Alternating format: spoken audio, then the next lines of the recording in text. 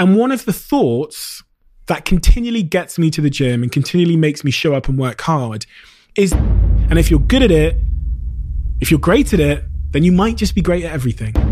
But for me, that really is the meaning of life.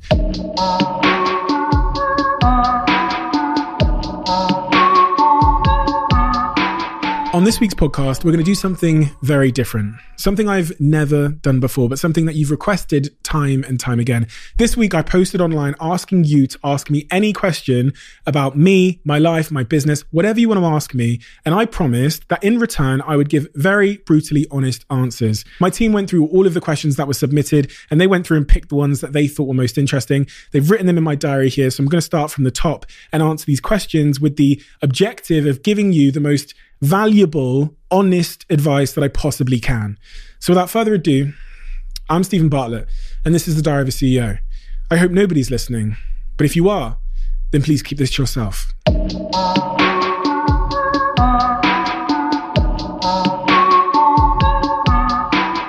Okay, so the first question is, what is the most important lesson that this pandemic has taught you or reconfirmed for you? And for me, that is, it relates back to a podcast I did at the start of the year. And it's that uncertainty is not predictable, but it's preparable. And I don't actually think that's a word, but here's what I mean. What I know for sure, and this relates to everybody, is that your life is, of course, going to be full of a lot of joy and amazing things and breathtaking moments and rapturous moments of ecstasy, right? But it's also going to be riddled with moments of unexpected uncertainty and chaos. Joy is much easier to handle. You just kind of let go and go with it, right? The good times, not a lot of action or thought required. But uncertainty and chaos require a real rigid set of principles. And for me, those principles over the last 12 months have become acceptance, optimism, and action. And these three principles have a real linear connection to the outcome you're seeking. Without acceptance, when bad things happen, there's no optimism. And without optimism, there's no action. And without action, there's often no victory, or at least victory is delayed and hard times are elongated.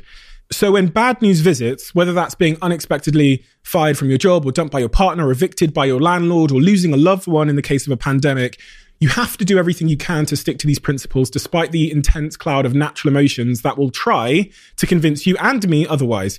And, I do a lot of sort of introspective thinking for a living. And even I am not immune from letting emotion get the best of me in times of intense chaos.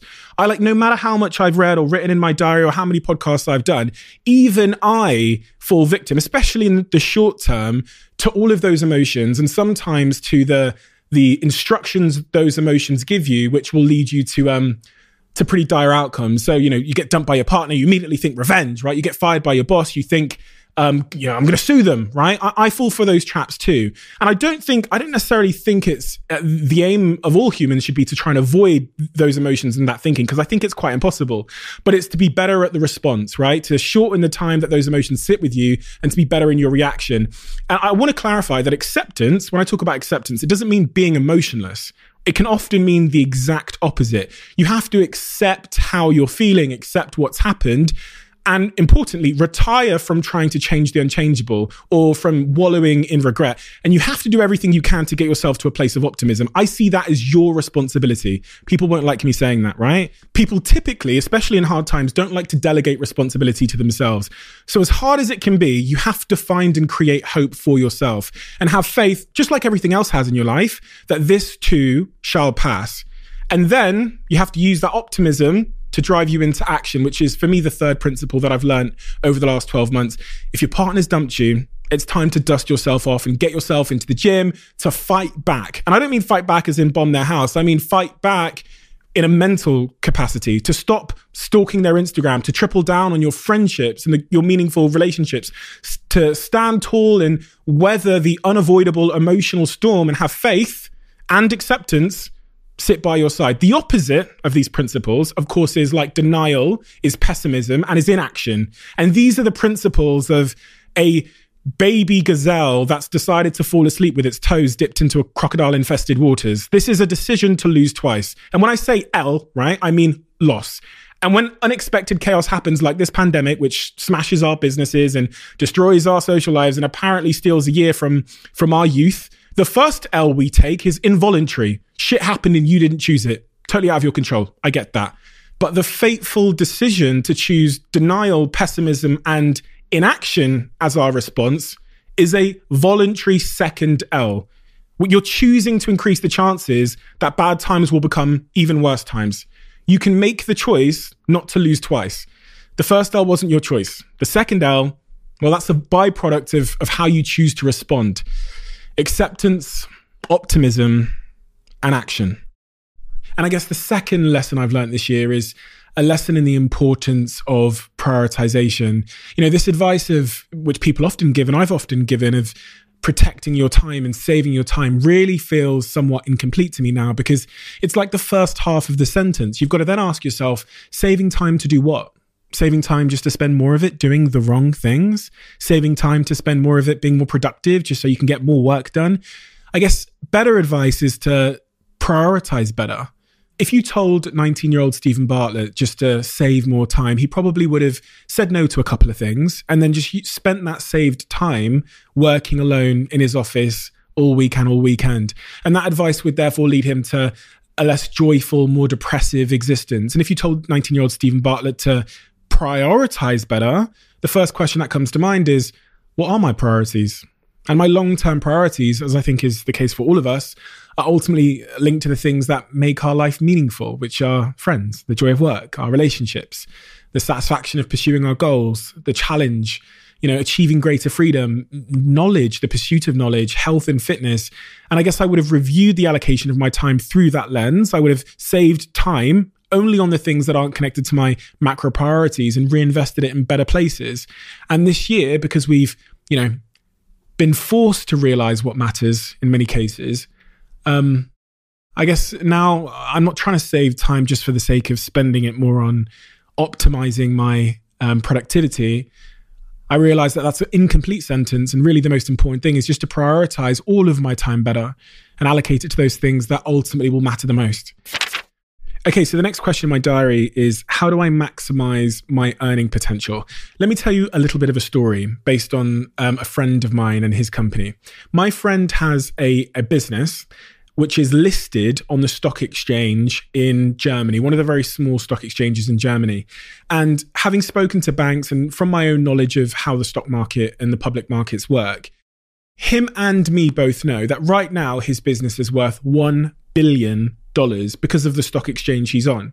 If he moves his business to the New York Stock Exchange, the banks and everybody knows that the valuation will be $4 billion. It's the exact same company, the exact same team, the exact same products, the exact same mission. Everything's exactly the same.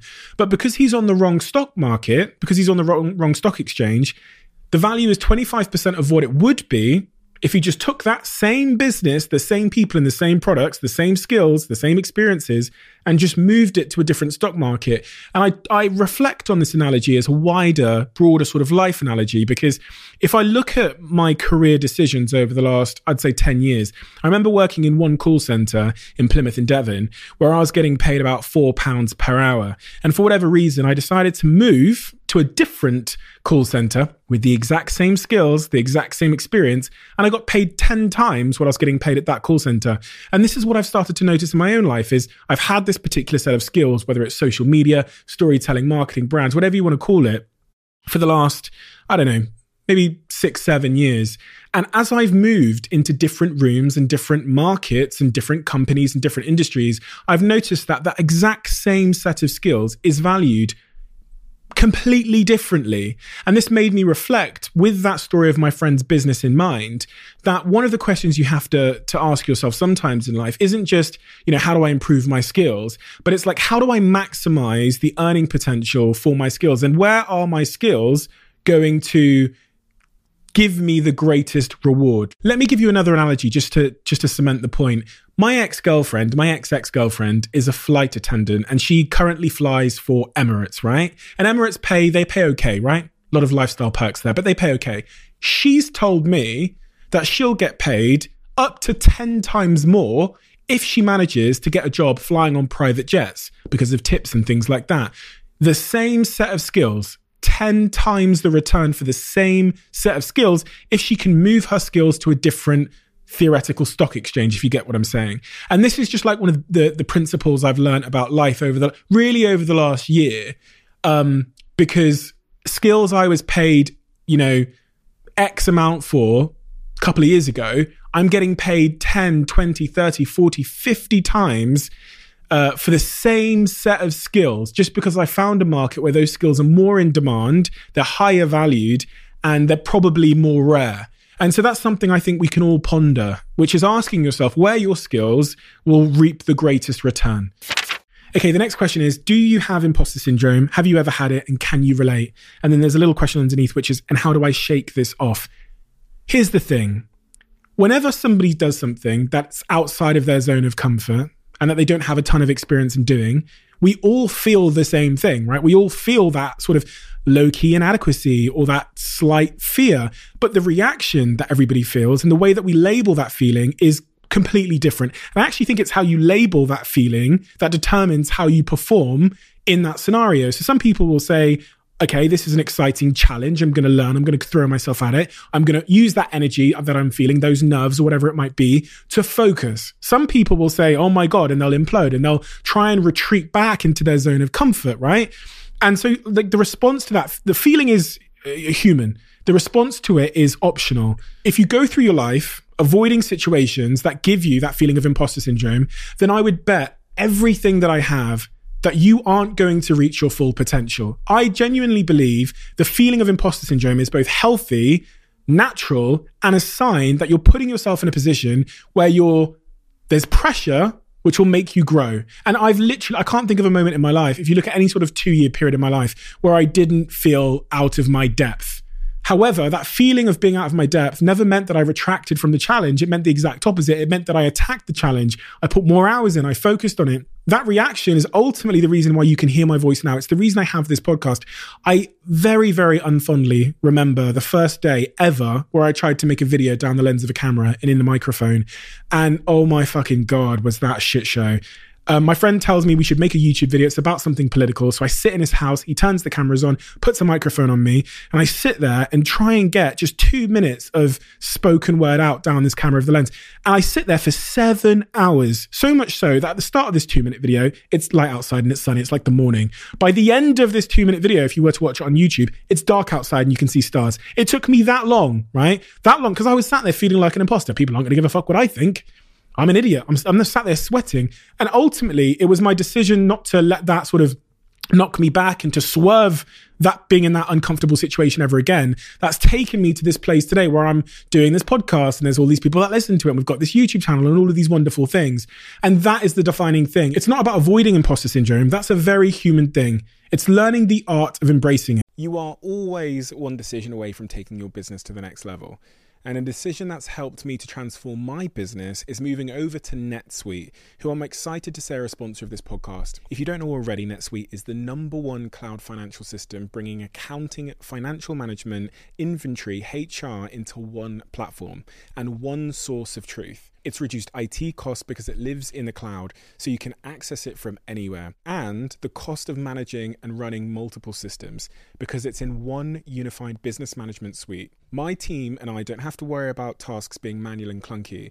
And it means that I can be more efficient and to focus on more important things like bringing you the best episodes and guests on this show. So I become one of the 37,000 companies that have already made the move over to NetSuite. NetSuite has extended its one-of-a-kind flexible financing program for a few more weeks. So head to netsuite.com/Bartlett for a free product tour. Back to the episode.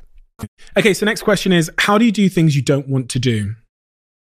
I've had this cross my mind a lot lately, and I'll tell you why. Because I've committed myself to working out in the gym downstairs every single day, and I have been going every single day for many, many months now. I think the first time I started going gym consistently was actually March last year, when all of this craziness was thrusted upon us. But some days, as I've talked about in this podcast, and I know people get tired of me talking about the gym, but it's just a place where you learn so much about yourself and discipline and your body and your brain and all of that. So I always refer back to it. But some days I just can't be bothered. I can't be bothered to go. I can't be bothered to train hard when I'm there. And in many ways, that's kind of like synonymous of life. There's so many things in life that I just don't want to do. And one of the thoughts that continually gets me to the gym and continually makes me show up and work hard is this principle I live by, which is comfortable and easy are like really short-term friends, but they're long-term enemies. And here's what I mean by that. Comfort in the short term makes me feel warm and fuzzy, but then it might lead me to being obese and having arthritis and having high blood pressure and having a heart attack in the long term. So like comfort and easy, I just view, so anything that's comfortable and easy, like super comfortable and is, inherently avoiding hard work or discomfort, I kind of view that decision or that thing with skepticism. I think you're trying to fuck me in the long term, aren't you? And I genuinely cognitively have that thought process sometimes when my brain flutters and flirts with the idea of, oh, just skip it, Steve. You don't really want to do that. Just, get an early night and swerve that thing. I think that's going to stab me in the back one day. In 12 months time or 10 years time, that decision to choose comfortable and easy as my friends, well, they're going to become enemies and they're actually not on my side. If you're looking for growth, my general principle is to choose the challenge. I'm not saying choose the thing that you fucking hate. I'm not saying choose the toxic thing that's going to destroy your mental health. I'm saying if you're looking for growth and you're looking to achieve the future that you envisage in your mind, your ambitions, then you should choose the challenge. And that's the thing that I continually come back to every time, Steve, it hits 6:30 and I know I've got to go to the gym in half an hour and I'm manically busy and everything in my head is saying, make an excuse. No one will know. Go tomorrow. Just tell yourself you'll go tomorrow. You'll do it another time. Procrastinate. Or when I get to the gym and I don't really want to show up and I don't want to work hard, the same little thoughts whisper in my brain. But then I think maybe that's the enemy. Have those thoughts really got my long-term ambitions and my values in mind? They nearly always haven't. And that goes back to the podcast I did with Nir Ayel, where he says that, when we try and procrastinate or we convince ourselves to do the things we don't want to do, it's because of some kind of psychological discomfort. It's because I know that these weights are heavy and I know that it's uncomfortable and I know that I'm tired. And those are, if you are able to overcome those moments where it's easier to quit, those are your growth moments. Those are, in fact, the most valuable moments. And this again comes to another point, which I always think, which is the moments where I want to quit, right? The days that are the hardest to get myself up and going are probably by definition the most valuable moments to overcome, because that's probably, again, thinking logically, where most people decide to stop. So, that's where the greatest returns are. And it sounds like fluffy bullshit in hindsight. No, I think this. I think that in the moment. I think it before I go to the gym. I think, yeah, this is the day when most people wouldn't go, after the week you've had, right? So hopefully that helps. And the conclusive point here is like you're connecting yourself to who you want to be in those moments. You're reminding yourself of the person you want to become. And this, I read this on Twitter, I think 9 months ago, but it stayed with me ever since, which is how would the person you want to become behave right now? And if you ask yourself in those moments, how would the person I want to become behave right now? What are the decisions the person I want to be would be making? That's usually a good way to decide what the best answer is, right? Hope that helps. Okay, so the next question's a very deep question. It's, what is the meaning of life? Very good question. Something I've actually pondered a little bit over the last year or so, as I've got more into Elon Musk's work and space and his motivations for wanting to understand meaning. He actually says that when he was really, really young, he started pondering the meaning of life and actually made him depressed. And it wasn't until he read Hitchhiker's Guide to the Galaxy that he found some meaning and optimism. But to answer that question myself, I would say the meaning of life is to create and live a meaningful life. I know that sounds like a bit of a cop-out, right? But in what you consider meaningful is totally subjective and nobody can tell you what that is or what it isn't. But I think you can spot it when you get that feeling inside yourself that your efforts are resulting in progress or outcomes that feel deeply worthwhile and fulfilling to you in any facet of your life, whether it's raising your dog or whether it's your relationships or your work or whatever it might be. And some people find that sort of connection and meaning in building their businesses, in writing, in hobbies, or training their body through exercise or raising kids or practicing their religion. One of the most important things I've learned on this podcast from interviewing guests and asking them about the toughest moments in their life, specifically guests that suffered with depression. I remember we had Dan Murray on the podcast who had lost his father and talked about how it wasn't until he did ayahuasca and saw that the world was interconnected that he refound his meaning And we also had Ben Williams on the podcast, who said he was suicidal and considering taking his own life until he saw an advert to be a military commando and went off on that journey to pursue his intrinsic career ambition of becoming a commando, that he found meaning in his life and stability. And also from writing my book, there are some just crazy, mind-bending studies that I read about in the preparation for my book that totally changed my thought process on this. One of them, right, is studying Johanna Hari's work and the work he's done to understand the true causes of depression and anxiety. And his work continually points to the fact that depression and these depressive feelings and this sort of lack of orientation in life comes from people who have had something happen to them, often who have lost a sense of meaning through trauma in their life, not what's wrong with them, not because of some sort of chemical imbalance in their brain. The other really sort of example that I just can't shake, that's in my book as well, is this study they call Rat Park. Very, very simple. They took a group of rats, they put them in cages, and they took all meaning from their life, literally just a white cage on their own. And they gave them a choice. Do you want to drink heroin water, or do you want to drink normal water? The rats that are stuck in a white cage alone become drug addicts, right? Then they have Rat Park, which is this rat utopia where there's, female and male rats. There's a little running machine where you can exercise. There's food. There's a space to roam around and to explore. There's toys for stimulation. And those rats don't become drug addicts when they're offered either heroin or normal water. They avoid the heroin. If you zoom out a little bit and apply the same thinking to humans, the science says that over the last 2 years, the life expectancy had dropped between, I think it's 2018 and 2019, because of opioid-related deaths, because people are getting addicted to opioids, and that's resulting in their death. And again, that is because we have an epidemic of meaninglessness, of purposelessness. That's what my podcast has taught me, and that's what my research in my book has taught me as well. Commonly prescribed antidepressants do work for some people. I think it's important to sort of caveat my points with that. But adding additional meaning and connection to your life does seem to be one of the most powerful antidotes for those feeling lost, depressed, and unhappy and lacking that orientation. And just to relate it to what we're going through now with this pandemic, a lot of my friends have been calling me and telling me that they're feeling down, right? They can't particularly describe what exactly is causing them to feel down. But over the last 3 months in particular, as the UK has gone into this, I think, third lockdown, I've really grown concerned about some of my friends. And the advice that I continually give them centers around the point I've just made, which is to find things that will give them meaning. Life before, pre-lockdown, gave you meaning. You wake up in the morning, you go to the office, you've got colleagues and friends, and then you go to the club, you go to watch your favorite football team play, you go and see your mum and your dad, your grandparents. Life was full of meaning before. Now it's been pulled from you, so now it becomes your responsibility, if you want to maintain those good feelings, to go and get that meaning, right? To go and create that meaning in your life. You can't assume that it's just going to show up like it used to. So this goes back to one of my points, which is you really have to fight back. You have to go and get it. And I'll give you an example that relates to me personally. The weekends, right? So my team and me, we work, in this building through the week. The weekends come around. I have fucking nothing to do. I'm a single guy. I have nothing to do. It's me and my dog, right? And he's not a barrel of laughs, to be honest. He's a very simple guy. So he doesn't do an awful lot.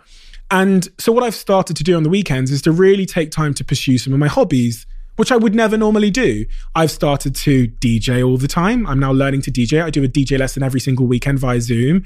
I'm reading books that I used to love reading, philosophy books. And I'm doing this actually not because I want to, but because I know I have to keep my life full of intrinsic passions and meaning, especially at a time when so much of that has been robbed by this pandemic. So that's the long way around the houses. But for me, that really is the meaning of life. To create a meaningful life. And as I say, in these times, it's more important than ever that you fight for that meaning. Okay, so the next question is a really, really great question, which is, what is something you miss about being poor that you think you'll never get back? The Stoic people used to talk about this concept of hedonistic adaptation and the hedonistic treadmill. And I'll give you an example that's really easy to understand. I remember at 23 years old when I took my first flight to I think it's 21 years old, to Thailand with my business partner, Dom. And I remember getting on that plane and just because I'd never really been on a plane before, other than when I was a baby coming over from Africa. I remember being so in awe of the fact that we were on this like metal ship that was flying across the ocean, and they were like giving me snacks and free water and do I want a Coke? And I'm sat there in the economy section, just like, oh my God, right? Totally like full of like joy and appreciation for everything. And the principles of like hedonistic adaptation say that once you've been exposed to a certain level of joy or a certain level of like, I don't know, gluttony or like, material possessions, your satisfaction starts to decay over time. And obviously as I got, more and more money and I got on flights every week, and then eventually I upgraded to business class and then like first class, and, even got myself on a private jet a couple of times, your appreciation for the small things wanes. The Stoic people would take the good things out of their life as a practice just so that they would appreciate them again. And I think that's one of the things that I definitely miss. I've got nice things all the time, and that is a blessing and a curse. Imagine some rich guy talking about he's sick of nice things, but there's truth to that. Like you lose appreciation for things that used to mean so much to you. And when you look at hedonistic adaptation and the hedonistic treadmill, you now require even more to give you that same level of thrill and joy and satisfaction. That's a really sad thing. It's kind of an unavoidable thing to some degree, but with all things in life, you can really make a conscious effort to be grateful and to take moments, not to let life pass you by, all these wonderful things pass you by. So the other point is, there's that phrase, ignorance is bliss, and it totally applies to this question as well. When I was 18 years old and I thought the meaning and point of life was to buy fast cars and to have £1 million in the bank account and to pursue those kinds of things, there was some bliss to that. I thought I had it figured out. I thought I understood that the pursuit of greater happiness was just more stuff, more money. And that was quite blissful. I didn't have it now. At 18, I didn't have it. So I thought, okay, that creates real meaning in my life. All I have to do is get more money, and then my life will be more meaningful and full of joy. And then upon getting the money, I realized that that's not the case. And I remember watching an interview by the founder of Spotify, Daniel Ek, where he says the exact same thing. He's an insecure kid growing up, bit of a geek, and then he gets all this money, not from Spotify, but from the business before. And he has this deep existential crisis where he's like, oh my God, this wasn't it. And he had to then go on the journey of finding out exactly what mattered to him. And I'm still on that journey. This is why I talk so much about meaning and purpose in this podcast, because I'm still figuring out like where I should be prioritizing my time in order to reap the greatest returns as it relates to fulfillment. And I think I didn't think about those things when I was 18 and I was broke, but getting what you aim for is the best way to find out if it's actually what you wanted. And I was this young kid chasing material things and probably passion, mistaking it for happiness. As I got closer to it, it moved off into the distance like a mirage or something, or a rainbow. We all know that guy who has a 2-bedroom house in a small area, married to his wife, 1 kid, 2 kids, looks forward to going to the pub on the weekends and supporting his favorite team. Those individuals who live the most simple lives and who are happier with less, to me, from my experience, generally seem to be much more fulfilled than my friends that are successful billionaires. And my friends that are billionaires, but also intellectuals and sort of like low-key philosophers, are the most fucked, right? Because they really have got pretty existential and asked themselves, what is the purpose of life? That's what I mean by ignorance is bliss. And my third point in answer to this question relates to challenge. When I was 18 years old, starting out in business, living in Moss Side in Manchester, I had absolutely nothing. I just dropped out of university and I'm basically stood at the bottom of this big, ambitious mountain that I've told myself I'm going to climb and I've told myself I'm going to accomplish. And I'm looking up at it, excited, terrified, but hopeful and excited. That's the key feeling. And then you climb the mountain. Right? The mountain for me was like financial freedom. It was accomplishment. Maybe for my ego, it was like recognition to some degree. I have all of those things now. And so when you get to this point where you've accomplished many of your goals, you have to make a very conscious, active effort to create new, even bigger goals. Goals that will match the same level of excitement and challenge that you had when you're 18. And it's not easy because you don't become financially free twice unless you lose it all. Right? So my goals have to be way bigger to give me that same level of like hunger and grit and determination that I need to stay stabilized and to be happy. And I guess it's a crazy thing to say, but to some degree, I miss like not being at the bottom. I miss not having those massive, this just sort of Mount Everest in front of me. And this is what I've seen in, many of my friends who are entrepreneurs and even some of my idols, is when they get to that point, when Elon sold PayPal, or when, Bill Gates sold Microsoft, they then go and take on some of these tremendous, philanthropic challenges. It's no surprise that every billionaire becomes this crazy, massive philanthropist and tries to take on some of the world's most existential problems, right? It's no surprise that Elon is doing, trying to save the planet and take us to a new one, because he will not be able to find a sense of fulfillment and happiness in doing another PayPal. He just won't find it. And in many respects, this is why I think people who are tremendously ambitious have a bit of a curse. I've spoken to a lot of my friends that run businesses. You are obsessive about progress and challenge and ambition and reaching the next milestone. And I think a lot of them would actually, if they could just press a button and trade their life for a much simpler life, someone who doesn't wake up every single day and check their WhatsApp for 30 different messages about their business on fire in 5 different countries. If they could press a button and live a simple life and be content in that life, I think most of them probably would. Many of them would. If they wouldn't, maybe they're twisted enough not to realize that the meaning of life is to be happy. So if I gave them a happiness button, maybe some of the psychopaths would still opt for their current life. I've got one particular friend in mind who I won't name, who sat me down about 2 years ago, and he's very, very successful. He's probably a billionaire by now. And he confided in me that he wished his life could be simpler. He wished he didn't have the level of ambition he had. He told me this one story about going around to someone's house, and they're a very, very normal family with not very much at all. And they just sat there drinking tea. And he said, I was sat there thinking, I wish this was my life. This is a billionaire with more sports cars than I've ever seen in my entire life in one driveway, wishing he had a simpler life, but realizing that he is infected with this virus, which many of us have, the most ambitious amongst us, which stops you from being happy without pursuit and without climbing that mountain. Okay, so the next question is, what is my greatest weakness? And when I first read this question, a bunch of different things came to mind in different sort of parts and areas of my life. So I'm just going to share as many of them with you as I possibly can. The first thing that comes to mind is I'm really bad at prioritizing against the things that really matter to me, and I know that will matter long term. I've talked about this a lot in this podcast. I don't call my parents enough. I don't see my family enough. I probably don't give enough time in person to like meaningful friendships and connections and those kinds of things. And I know, I'm completely, totally convinced that those things are really, really important. It's not that I don't understand the importance of them. It's that like my work priorities always seem to be just one step higher on the to-do list. My work has urgency to it. There's no urgency with calling my mum. Right. And that's kind of one of the things that I know is a weakness in myself that I continue to strive to be better at, is trying to prioritize things that aren't urgent, but in the long term are really, really important.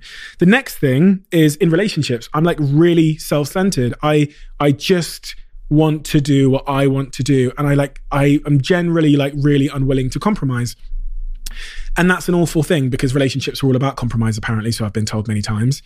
But I know it's a weakness of mine. I kind of live the world in my own head. And if I want to just get up and go and DJ or walk down the street or go in my room and just look at my laptop and watch YouTube videos, doing that is quite hard when you're in a relationship and you've got someone else to consider. You have to consider what they want and, the things that they want to do that day. And also in relationships generally, I don't want to do much, because 9 to 5, like throughout the week, my brain is fucking chaos. So on the weekend, I'm not really all up for doing much. That's my downtime.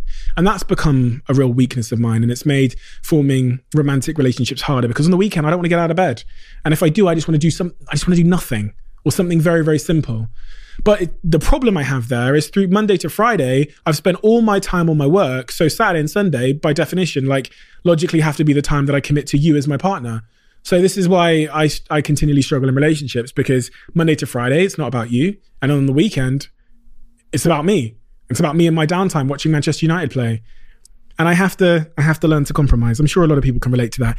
The last thing would be, because I'm so mentally bombarded with a billion things I have to do at all times, over the years, the one thing that I've definitely noticed in myself is I get more and more arguably rude. And to the point, which is like when at the start of my career, I had more time and there were less tabs open in my brain. So I could take more time about how I respond to things, and I could be a little bit more fluffy and soft and whatever.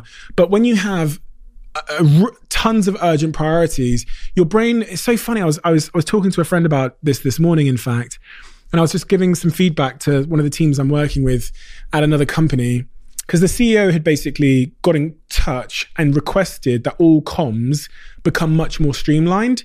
Because when the team were using extra words, he basically, to some degree, gets a little bit frustrated with that, because we're trying to move fast as an organization. And I totally related to that. I noticed myself getting annoyed when anything takes longer than it should. And this is something that's really changed, like totally changed in the last couple of years. So I guess the thing that I have to be aware of is that even in the situations where I'm just desperately trying to save time, is that I don't compromise on being a decent human being. And I can't explain to you how hard this is, because we tend to have a philosophy for how we act and how we behave. And that philosophy sits deep within us. And whether it's a landlord showing me around a new apartment or a new office, or whether it's an email or whether it's a phone call, the philosophy tends to be the same, right? And it's hard to switch between different philosophies. So I tend to treat very personal things sometimes in my personal life, whether it's a landlord showing me around an office, with the same rapid urgency, or my mum having a conversation with me with the same rapid urgency that I might treat business things. And I need to get better at like switching between the contexts and behaving differently in each scenario, and realizing that in some scenarios, the saving of the time is not more beneficial than the just remaining a decent person and like engaging in the situation. It's hard. And I say it's hard, not just because of my own experiences, but I've seen pretty much, I'd say over 70% of the highly successful people I know become so incredibly impatient that it almost verges on looking like rudeness, like they don't care about you, and like they are not present when you're with them. Now, this is a really hard point to explain, but I think people who are incredibly busy will understand this. Over the last couple of years, I've noticed that I've got incredibly impatient with any request I get. And it's something I've noticed not just in myself, but in some of my friends who run very, very big, really, really sort of ambitious global businesses who are constantly bombarded with stuff. They are some of the most like antisocial, slightly rude people I've met. You just can't get 10 seconds of their attention. And like, just to give you context of what's going on in my head now, right now, as I'm making this podcast, I know that I'm missing this phone call with this PR firm. I know that I've got this major IPO coming up with this one company. I know I've got this board meeting coming up with this company. I know I've got this IPO coming up, got this other conversation about joining this board and this other IPO coming up. And I've got all of these other personal things going on in my life. And this, I've got to record this podcast. My brain has just got all these tabs open. So when my PA walks up to me and she goes, "Hi, Steve, how's your day going? Would you, shall I buy Pablo some dog food?"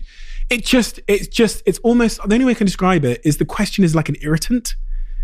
And what I've learned over the years is like, I have to understand that people don't understand. And I have to try and respond on that basis, which sometimes, especially when I'm like really tired, can be a challenge. Something that I've really tried hard to work on, but I'm still like really not that great at, is remembering to be like gracious and just a decent person, irrespective of what's going on in my head, and treating people and being super polite and trying to be my best self every single day in every interaction. I talked on this podcast once upon a time about the day I got on a plane, I was sat in business class and I look up and it's that guy from Man vs. Food. And we were running at the time one of the biggest food publishers in the world, Love Food. And so I messaged the Love Food team. There was about 150 people that got this message in the social chain chat at the time. I said, "Oh my God, that guy from Man vs. Food is on the plane." And they all said, "Okay, go up to him and ask him this like famous social chain question we have, which is, what's your favorite sandwich?" Long story short, when you join social chain, you get asked the question, "What's your favorite sandwich?" So I jump up and I walk over to his seat in business class and I say, "Hey, I got quite," boom, shuts me down. "Not right now," like shouts in my face. So I like slowly tiptoe back to my seat in business class and like slouch down. And then I have to message 150 people saying, "Oh, by the way, that guy we all really like is an asshole." And he would have had no idea that he was speaking to somebody who ran, at the time, the biggest food publisher in the world and had hundreds of employees. And at some point in the future might have wanted to do some business with him or work with him, but now thinks he's a total arsehole. And this, for me, that moment, I'll always remember as teaching me how important every interaction is, even the ones that don't seem that important. And I try and bear that in mind. If you've ever come and watched me speak anywhere in the world, which I'm sure a lot of you have, because I was a bit of a speaking hoe over the last couple of years, then you would have known that I never ever would leave a venue before everybody's got a chance to like take a photo or meet me or ask me a question. I would be the last one to leave my own talks. Because that's the way that I would want someone to treat me. Someone that I followed and admired, that's how I would want them to treat me. And I'm scared of being an asshole. Yeah. And it's much easier to be an asshole when you've achieved some level of success, right? Powerful people find it the easiest to be an asshole. They can therefore also probably do the most damage by being an asshole, but also get away with it a lot of the time. I believe in being a good person as much as I possibly can be. And I'm like clearly imperfect in many, many ways. And I still struggle with this, but I'm doing my very best to be a good person, and to be kind and to never forget who I am and where I come from. Okay, so the next question is, I'm scared to post my business online at the risk of failure or humiliation. Do you have any advice? This is a very interesting thing that I don't think people talk about enough, especially when they're starting out in business, which is how do you overcome the sort of public transition from just being Steve to now being this entrepreneur who's running this business and raising money and giving people advice and has a podcast. How do you square that with, especially in your friendships and your personal circles, with the person that they knew first, right? And when we started the business, when we started Social Chain, my business partner, Dom, who's come on this podcast to talk about it, was ridiculed by his friends privately. Those kind of jokes that people do where it's like a joke, but it's also not a joke. So he would post on his Facebook page saying, we've just started Social Chain, just started this business, it's going really well, or whatever he'd say. And 5 or 10 of his best friends in the world from his hometown would jump on there with these kind of snide, jokey, patronizing, bantery comments, but they were inherently mean comments. And I remember back in the day continually jumping into his comment section and trying to defend him, and I'd get some of my other friends to jump in there and just be a bit nicer. He was posting his achievements and being ridiculed with not funny, kind of funny banter. And for me, as I reflect on what that actually was and the psychology behind his friends and knowing his friendship group back home, I'll be completely honest, I think his friends saw him changing and somewhat didn't like who he was becoming, because his success kind of alienated them. And this is just a principle of psychology that I've actually written a little bit about in my book. People are most envious of people who they can relate to. So if your colleague at work or your friend or someone your age is achieving huge amounts of success and they look like you and went to the same school and came from where you come from, that inadvertently shines a mirror on you. It means you've got no excuse, and that your, success or lack thereof is probably a consequence of your own actions. And as humans, we just don't like that thought. And so my business partner Dom's social circle back home, many of them, not all of them, there was 1 or 2 key exceptions, were trying to rein him in and saying, you're one of us, stay here, don't become something that we can't resonate with. And if you find yourself in the scenario that Dom did, you basically have a really simple choice to make. It feels complicated and it feels like a bit of a minefield, but it's not. The central question and the most important question you have to ask yourself is, who do I want to be and what makes me happy? And this is a point you can extrapolate to any sort of area of your life, even those outside of your career. Who do I want to be and what makes me happy? And decide what that is and pursue that thing. Anybody that you lose in the pursuit of your happiness is probably not someone you needed or wanted in your life anyway. They're probably not someone that had your best interests, which by definition are you being happy, at heart. They're probably someone who was riddled with a little bit of jealousy, who didn't want you to become everything you could become. So that's the framework in which you make your decision, which is, who do I want to be and what makes me happy? Pursue that. And be open to losing people who no longer resonate with you pursuing your happiness along the way. And I distinctly remember going through this myself, which is facing ridicule and banter and little snide comments behind the scenes. I remember a day where I'd posted something on Facebook, like one of my quotes, whatever it was, or some of my content on my daily vlog. And a friend of a friend had made some snide little comment about who the fuck does Steve think he is? The friend had told me.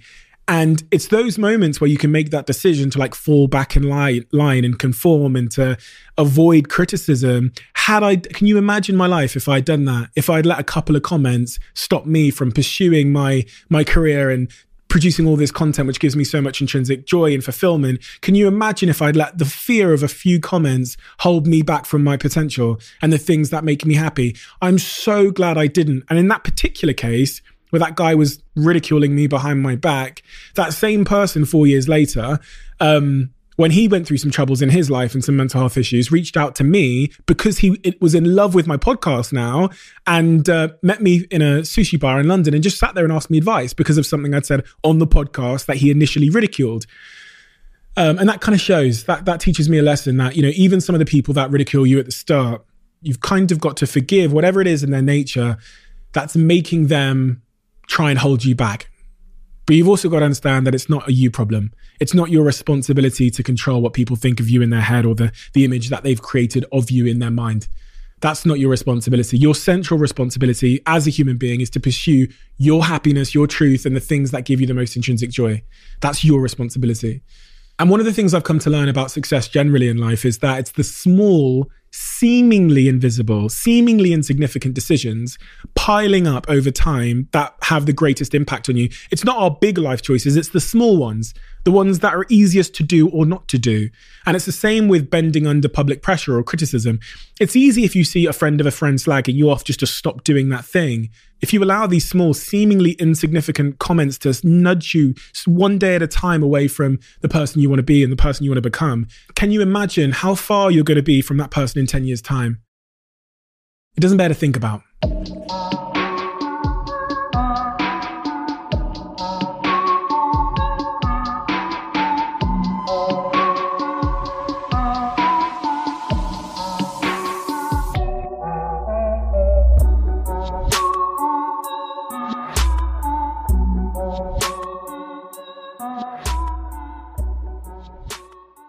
You are always one decision away from taking your business to the next level. And a decision that's helped me to transform my business is moving over to NetSuite, who I'm excited to say are a sponsor of this podcast. If you don't know already, NetSuite is the #1 cloud financial system, bringing accounting, financial management, inventory, HR into one platform and one source of truth. It's reduced IT costs because it lives in the cloud, so you can access it from anywhere. And the cost of managing and running multiple systems because it's in one unified business management suite. My team and I don't have to worry about tasks being manual and clunky. And it means that I can be more efficient and to focus on more important things like bringing you the best episodes and guests on this show. So I become one of the 37,000 companies that have already made the move over to NetSuite. NetSuite has extended its one-of-a-kind flexible financing program for a few more weeks. So head to netsuite.com/Bartlett for a free product tour. Back to the episode.